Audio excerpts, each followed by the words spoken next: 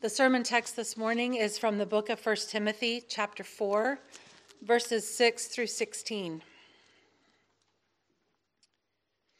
If you put these things before the brothers, you will be a good servant of Christ Jesus, being trained in the words of the faith and of the good doctrine that you have followed.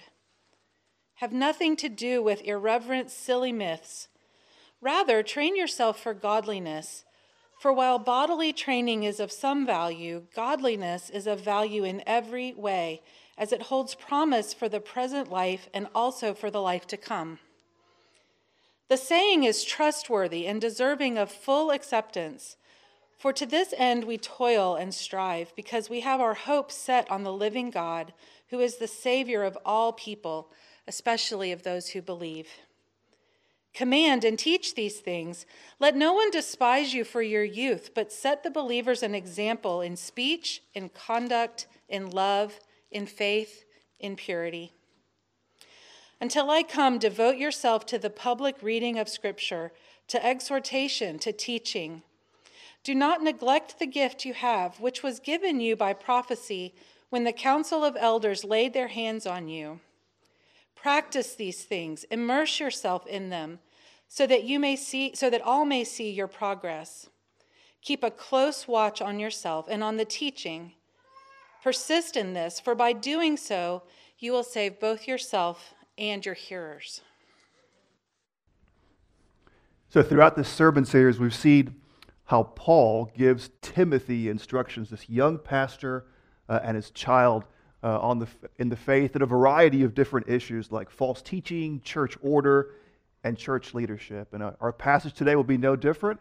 Paul will give further instructions to Timothy, only this time he does so clearly with the expectation that he will be a good servant of Jesus Christ. Now we hear the terms Jesus Christ. We hear them so often, especially in Paul, that we tend to miss perhaps the weightiness and gravity behind the terms Jesus Christ or Christ Jesus and what it means to be a good servant of Christ Jesus. It's almost like Christ Jesus or Jesus Christ have become first and last names for Jesus. Not that they are, but we hear them so often we think it's just like a first and last name for anybody else. So some first and last names we may recognize, for example, think of people like Martin Luther, right? Or John Calvin. Again, we're thinking of first and last names. Or someone like Arnold Schwarzenegger.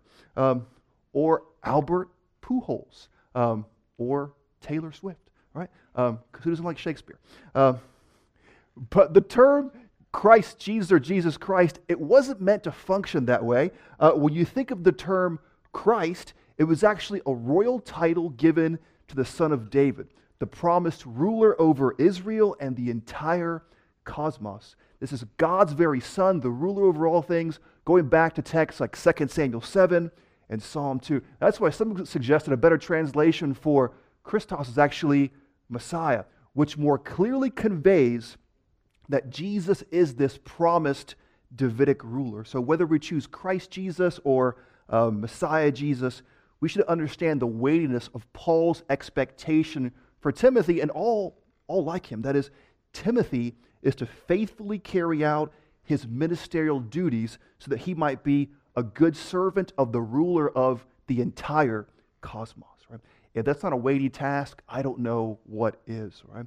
But this is not only significant for Timothy as a pastor, but also any other pastor entrusted with shepherding the flock of God. It's no light matter. It's a great sense of accountability before the King of the entire cosmos, the entire universe, who will hold pastors accountable for how they have shepherded the flock. All right? So what we see today is that, yes, Paul does expect Timothy to faithfully carry out his ministerial duties, to be a good servant of the Messiah, right? The promised Davidic king. We see this in two sections. In 4, 6 through 11, Paul calls Timothy to exhort the congregation to train themselves for godliness so that they may be more like their living God and Savior. Now, if you look at your Bibles, many Bibles put verse 11 along with 12 and 16. I think a better use for those terms, right, teach and exhort these things, goes along with verses 6 through 10, 6 and 11, if you will, are bookends, and what lies between is what Timothy is to exhort and teach the congregation. Then in verses 12 through 16, Paul now exhorts Timothy personally to live an exemplary life and to fulfill his ministerial duties despite any fitness about his ministry because of age or his youth. Right?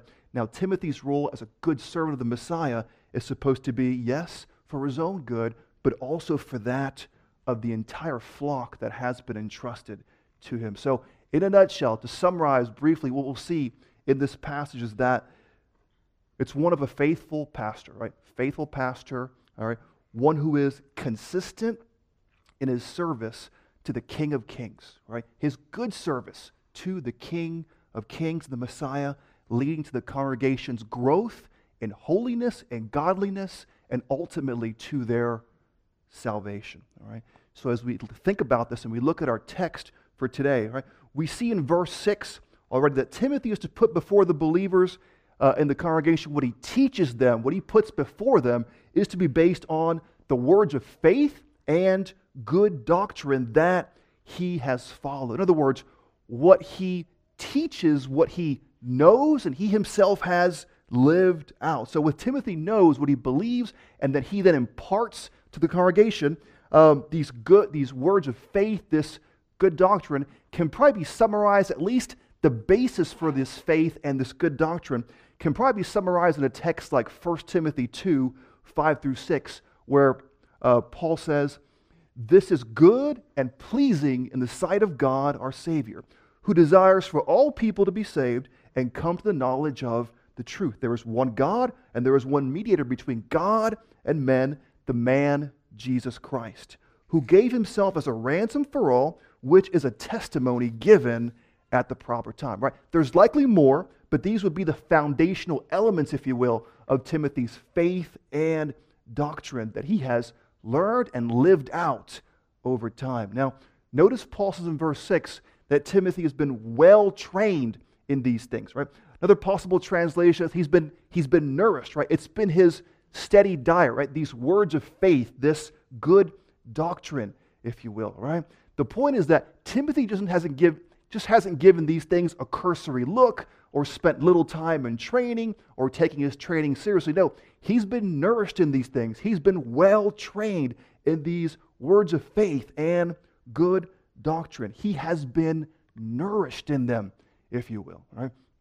Now, when I was younger and I was considering seminary, I did go to seminary, and by God's grace, I finished. And anyway, I remember people saying things like, "Hey, don't go to seminary." Oh, I mean, seminary, right? What that really was just a low view of the pastor's preparation for ministry, right? Preparation in the words of faith and good doctrine that they're to teach and then to live out, right? Which I pursued in the context of a seminary, right? It's not always done in the context of a seminary. In many other global contexts, it's just not realistic with a lack of resources or people trained to do that kind of work, right? Some churches have their own institutes where they train pastors. Our church, for example, has seminary students who take part in an internship program where you get the best of both the classroom setting and service in a local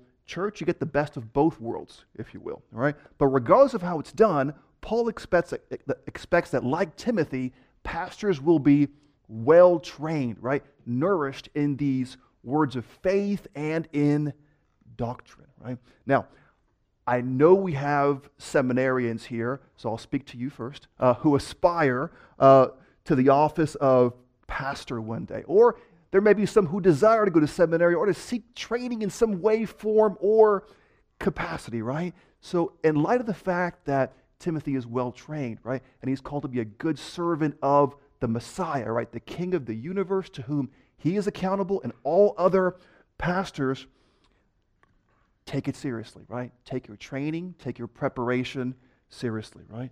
It's important. It's no small task because you're called to be a good servant of the Messiah, the King of the entire universe, who is entrusting souls to you, who is entrusting people to you, right? For you to care for them and see them grow, as we're going to see in this text, in godliness, right? This is no light matter. If anything, it should give you some fear and pause before you decide to pursue this kind of task that is shepherding the flock of God, because we'll all be held accountable, and pastors will be held accountable for how we have shepherded the flock. All right. Now, this kind of ministry preparation, it doesn't happen overnight. It takes time. It takes effort to be nourished in the words of faith and good doctrine. Right? There's no microwave approach.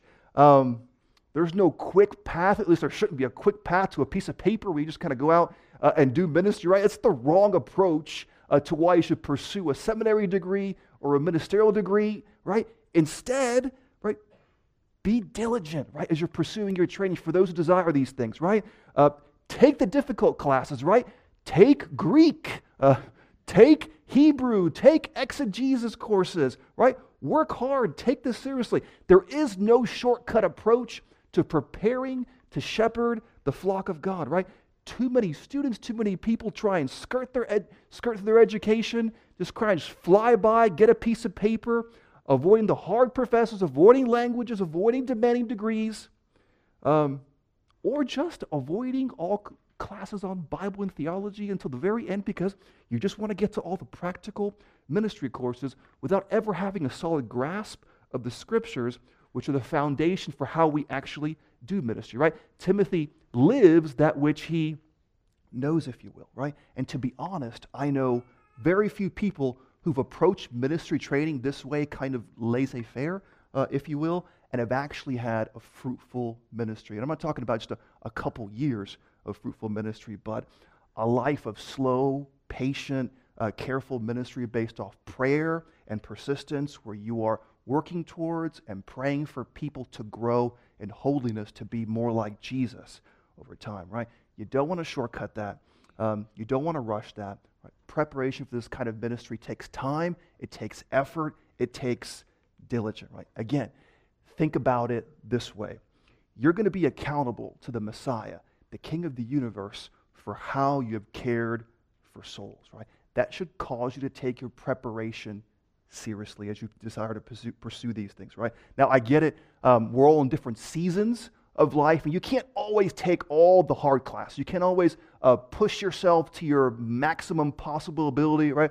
There's family, there's kids, there are jobs, there are different seasons of life, but your overall approach to your preparation for ministry should be one of diligence, should be one of perseverance, should be one of taking these things seriously, understand that there will be difficult points and more difficult seasons, but your overall approach, as best as possible, should be one of serious preparation to be a good servant of the Messiah, right? But if your approach is one that's more laissez-faire or lax, or you just want the piece of paper because you want to finish and go on and pastor, I'd encourage you to give your training and preparation just a little bit more thought, all right? Now, as a congregation, right, we want our pastors to be well equipped because what they teach, how they nourish a congregation is important. It's important that what they know, what they teach, that they spend time studying, and that they can actually live these things out over time, right? So we want to encourage aspiring pastors to pursue training, encourage them in the good times, encourage them in the difficult times. How can we do this, all right? The first thing you have to understand is what I understood, and I still understand, is that seminary students are poor. They just are. They don't have a lot of money, all right? So buy them a cup of coffee, right? Take them out and encourage them. Ask them how they're doing, how you can pray for them. And not like instant coffee, right? Take them out for a good cup. Nothing against instant coffee if you like that, but take them out for something good like Sola, for example, all right? Invite them over for a meal. Ask them how they're doing, whether they're single or married, how you can pray for them, how you can encourage them in their training for ministry, right? They'll appreciate the free food I did, and your desire to see them grow in their ministry and prepare and to be more like Jesus as God prepares them to shepherd the flock, all right? Ask them if they have any needs like jobs, transportation, a place to live, okay? You may not have any of these things, but you may know some people who do and can help, all right?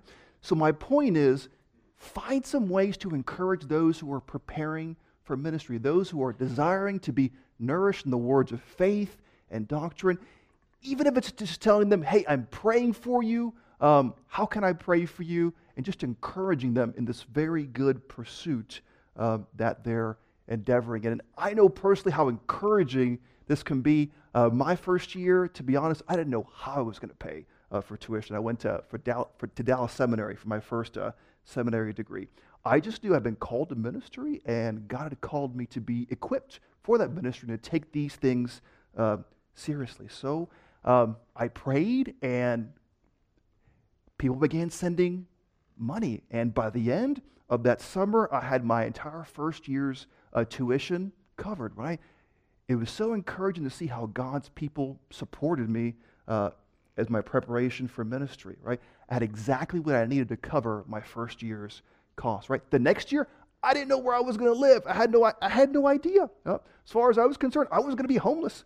But there was this man from Holly's hometown, and he was an executive in Dallas, and he said, hey, why don't you live with me for free for a whole year? Now, I had a part-time job, but I was able to dedicate time to my studies and my service in my church because I had that place to live. Now, I have to be honest. Ever since then, I've really had to lower my expectations from where I live because this place was nice. It was in uptown Dallas. This guy was an executive. I don't think I'll ever live in as nice of a place as I lived then. So ever since then, just anyway, but God is good. I have a house, and He provides for me, but it's never going to be like it was during those years. At least I don't think it will. But it was so encouraging to see how God's people supported me in my ministry training. It was, if you will, just a confirmation that God was calling me to prepare for ministry, some way to serve Him and His church one day. So my encouragement, let's all find ways to support those who are training for ministry, those who aspire to be like Timothy, a good servant of Jesus the Messiah. It's a good thing, I promise you, because you're doing them a service, and you're also doing the body whom they will serve and oversee a very good service. Now, based on what Timothy has been trained in, Paul now specifies what he's to teach to the congregation. Right? The first thing he mentions is have nothing to do with irreverent and silly myths in verse 7. In other words, have nothing to do with unprofitable, superstitious teachings, if you will. Every age has them, including our own. These could be spread through word of mouth, through books, or the internet. They're the kinds of things that draw our attention down endless rabbit holes of speculation, spending hours upon hours, letting our minds wander and wander to things that we should just, as Paul says, avoid. These are found in all different kinds of forms, and Paul is general enough that these words can be applied to many different situations throughout many different generations. Now, following this negative exhortation, Paul gives a positive exhortation to Timothy to encourage the congregation to train yourself for godliness. So instead of spending endless amounts of time in unprofitable speculation about things, theories that may or may not happen or may possibly happen in the future, we are to train ourselves for godliness. This is a far more profitable endeavor and a much better use of our time. Now, to emphasize the importance of godliness, in verse 8, Paul compares bodily training to training for godliness. Now, bodily training is certainly valuable.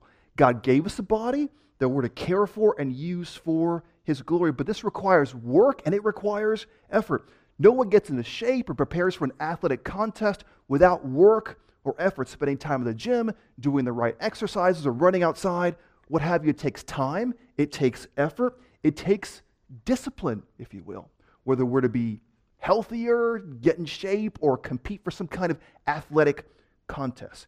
It doesn't just happen. You have to be willing to deny yourself, for example, like certain foods, reprioritize your schedule, hit the gym, the weight room. In other words, it takes discipline. Now, if people spend hours upon hours of time in physical training, which is of some value, as Paul admits, as he says, how much more should they train for godliness, which is of more value, incomprehensibly more value than physical training, because as Paul says, it holds promise for the present life and the one to come. This means that godliness, yes, is valuable now as we grow in it over time, and also in the age to come in which we'll be fully conformed into the image of Jesus as we love God and we love others from the heart as God intended. All right.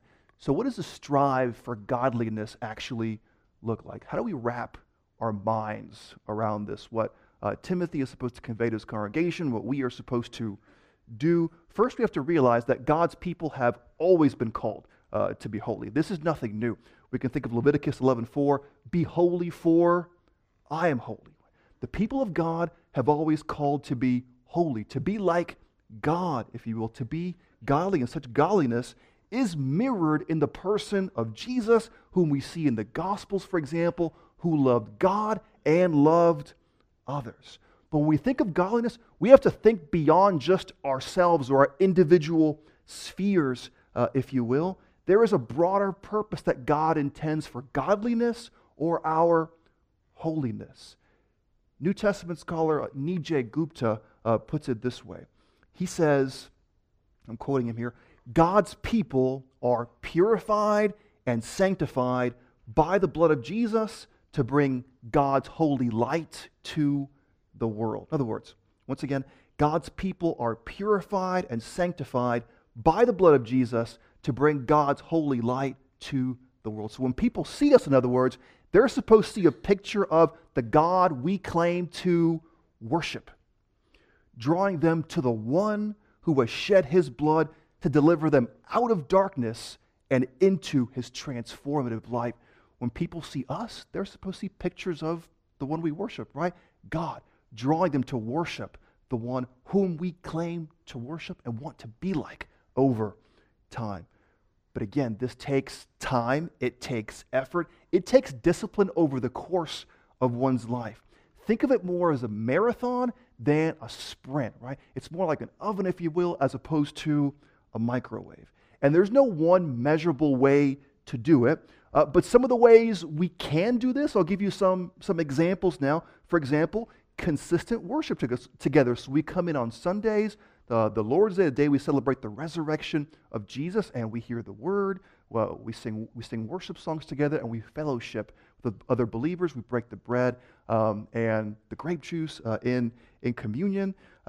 We get together for group Bible studies, prayer together, care groups together. We fellowship with one another in many different ways as believers. We share the gospel with others. We care for widows, the orphan, and the poor. Here are examples of things that we do as we seek to grow in holiness, to be more like God and our love for Him and our love for others.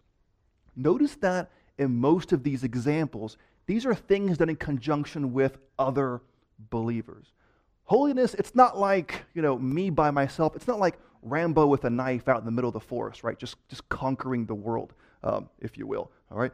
Holiness happens within the context of other believers, in the context of other people who love Jesus and are indwelt by the Spirit, whether in care groups, Bible studies, a larger ecclesial context. These are people who exhort us, encourage us, and even call out sin in our lives that may be hindering us from growing in godliness, from being more like the God who saved us and calls us to be like Him. And as we pursue this godliness, as we grow in godliness, we are shaped more and more into the image of one who created us, reflecting His radiance, His character to a lost and dying world, a world that is watching. Right? Godliness, then, is for our benefit. It totally is. It definitely is. But it's not only for our benefit. It is also a gift to those around us. So I like the way philosopher and theologian Miroslav Volf puts it. He says, godliness is a beautiful life given to God for the sake of the world. It's a beautiful life given to God for the sake of the world. Our lives are meant to be godly, which just stand out as beautiful in comparison to a fallen world marred by so much ugliness. This will hopefully draw people to the one who is making us and can make them truly beautiful. So how are we doing? How are we doing at striving for godliness? Right? It's important we examine these things. How are we doing at, like an athlete, disciplining ourselves for godliness? Do we need to reprioritize some things? Do we need to reduce our use of social media because it takes up so much time in our lives? Do we need to quit pursuing endless speculative myths on the internet? Do we need to pursue less cable news and more time in prayer and in the Word with other believers? Do we need to make worship more of a priority? Do we need to make it a priority? Maybe we can join a care group where we could be encouraged by others and we can encourage others. Maybe we can find ways to serve the congregation, like in the nursery. If there's anything that's more sanctifying or godly, I don't know what is, than changing a diaper, for example. Maybe we can serve at a place like Refugee Hope Partners, right? I don't want to overburden you, and the point is, we can't possibly do all of these, right? These are examples that I'm throwing at you, but maybe we can pray about things that we can remove from our life, and perhaps a couple of things that we can add to our life, right? Corporate worship, definitely as a thing we do regularly as the body of Christ, according to the author of Hebrews. Perhaps add one more thing that might help us to grow to be more like Jesus, to be more and more godly over time. And as we're made more like Jesus, we increasingly reflect the beauty of Jesus to a world marred by the ugliness of sin, right? A world that's characterized by ugliness, division, strife, anxiety, right? In light of those things, we have the opportunity to be beautiful, right? To reflect the beautiful image of Jesus and hopefully draw people to worship the one who made us and the one who redeemed us through his blood. Now in verse 10, as we move on now, we see that Timothy and Paul and others like them, right? They toil and they strive. Why do they toil and strive? That's to see people grow more and more to be like the living God, right? To be more godly. This is what pastors desire for their flock. This is what pastors should desire for their flock. To see their growth in godliness. That's what will make them faithful ministers of the Messiah. Faithful ministers of Jesus Christ.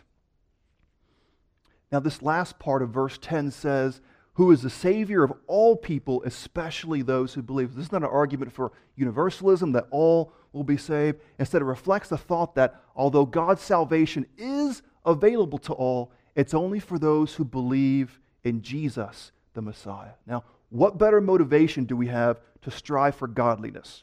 That others may be drawn to the one who gave his life for us, so that all of us might be fully conformed into his image in a new creation, right? That's a very good reason to strive for holiness. It's a good reason for pastors to strive to see their congregations grow in holiness, right? To see them be more like God, to see us be more like God over time. Now, Paul rounds out this section with the words command and teach these things, reaffirming that Timothy is to encourage his congregation to avoid speculative myths and to train themselves in godliness. Right? And this now moves us into the second part of this passage, now in verses 12 through 16, where Paul gives Timothy now personal advice as a minister of the gospel, as a pastor. He begins by exhorting Timothy not to allow anyone to despise him because of his youth. Now, Paul never says how old Timothy actually is. Likely he's in his 20s or somewhere into his mid-30s, perhaps too young for an ancient context where leaders were typically people who possessed significant life experience and were respected in their communities. Now, Paul is not denying the importance of wisdom or age or experience. These are all good things. They're evidence of a life well lived. What he is denying, as David Powell says, that a youthful minister should be ignored as being insignificant and irrelevant in ministry simply because of his age. Right? Timothy is certainly mature enough in his faith, as Paul has said. He's been nourished in these words of faith, this good doctrine, to where his age should not be a hindrance. So Paul calls him to counter the prejudice associated with his youth by setting an example in speech, in conduct, in love, in faith, and in purity in verse 12. In other words, counter the misconceptions by living out a godly lifestyle. Practice what you preach, if you will. Using a Petrine phrase, or what Peter says in 1 Peter, be an example to the flock. The goal is that people would no longer look down on him, but follow him and be examples of godliness to a lost and dying world. Now, Paul's next exhortation in verse 13 says, devote yourself to the public reading of Scripture, to exhortation, and to teaching. This refers to the minister's role in reading and explaining Scripture and exhorting the congregation to do what it says. This would be akin, if you will, to expository preaching. It's what Tom and others do week after week as they painstakingly explain the Scriptures and exhort us to godliness. When we take verses 12 and 13 together, and we take them together as a whole, we see Paul exhorts Timothy to serve the congregation well in word and in deed, in what he preaches and in what he lives. Not one or the other, but the faithful minister, the good servant of the Messiah, is called to have both a holy life and a faithful ministry. Both are for Timothy's benefit and for his congregations. Now, I know some of us have been in contexts where someone is preaching the word and not living the word, where what is being proclaimed is not actually being lived out.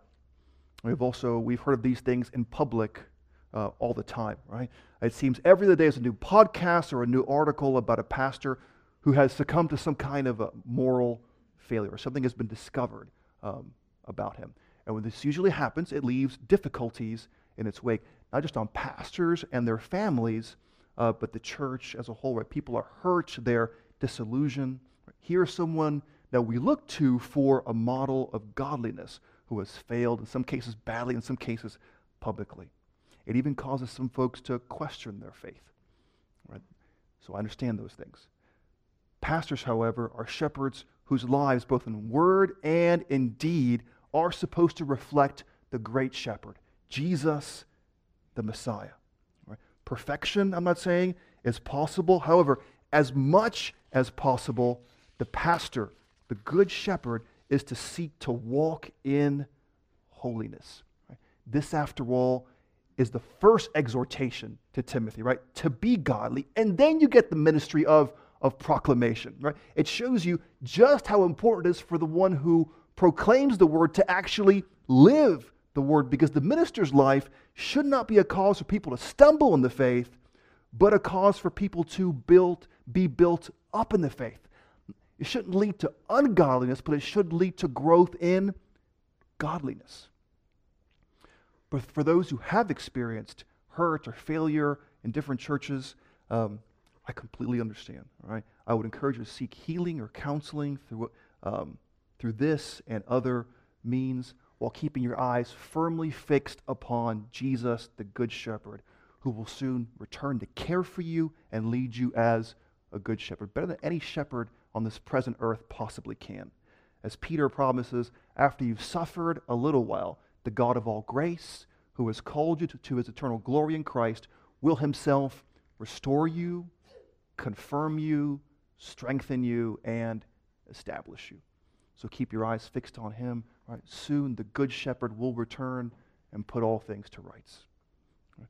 Now, as we move towards the end of this passage, we see in verse 14 that Paul exhorts Timothy not to neglect the gift he received when the council of elders laid their hands upon him. Right? This idea of laying on hands on followers or understudies, if you will. You see it in the Old Testament, for example, as Moses lays his hands on Joshua, passing his ministry onto him. You also see it in that mold here in this passage as the council of elders. Paul would have likely been included in this group, lays their hands on Timothy, bestowing responsibilities for caring for the flock of God, the people of God. While Paul's not specific as to the gift that's given to him at this time, We do see elsewhere that the Spirit is the one who bestows gifts on believers for the sake of the church. So whatever gift it is, perhaps exhortation or preaching, both, it's given for the sake of ministering to the larger body, the larger congregation. And as Timothy ministers to the flock, as we see now in verse 15, he is to continue practicing these things. That is, living a godly life, expositing the word, exhorting the word to the congregation, the things Paul's been focusing on in this passage, so that everyone may see his progress or his growth. That is, they may no longer see him just as young in age, but a mature minister who is to be followed, who is to be emulated, right, in their growth in godliness. The goal, of course, as he keeps a close watch on his life and doctrine, again, summarize what Paul's been focusing on, right? Life and doctrine, right?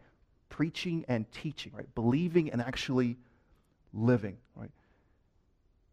The goal is that Timothy will save both himself and his hearers. What does this mean as we round out this passage?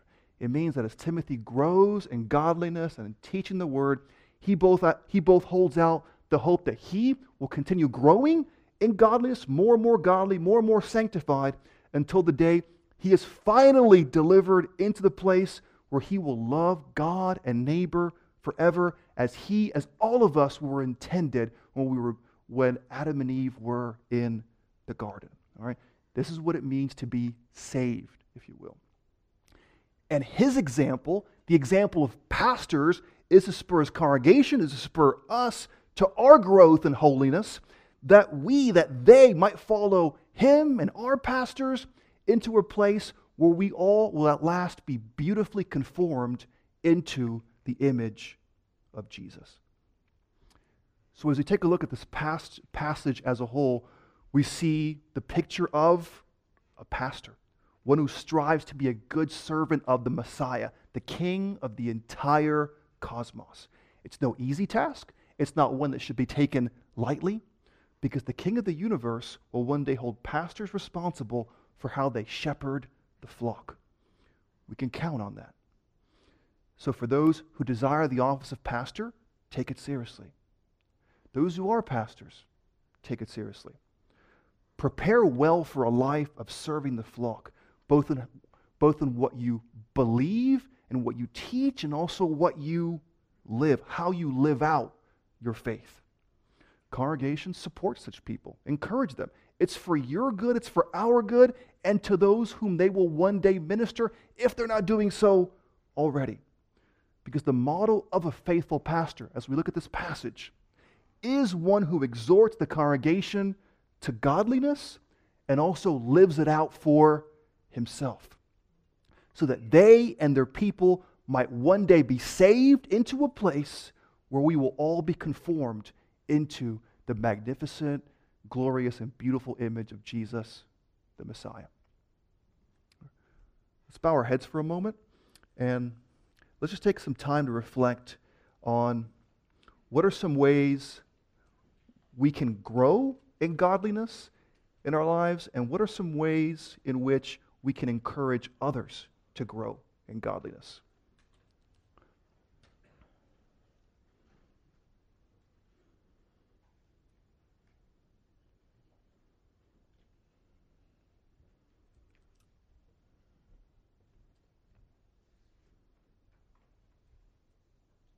Lord, we thank you for this image you've given us in this text of a faithful pastor, one who is to be a faithful pastor, Timothy. Lord, I pray that pastors seek to shepherd their flock well as good servants of the Messiah, and to see their growth in holiness, to pray for it, to strive for it. And I pray as the church, we might seek to grow, seek to emulate those who are walking in godliness, as we seek to be more like Jesus and reflect the image of Jesus to a world that desperately needs him. Help us, Lord. Lead us by your Spirit as we seek to walk like Jesus and live like Jesus, shepherd the flock of Jesus. And we pray these things in your Son's name. Amen.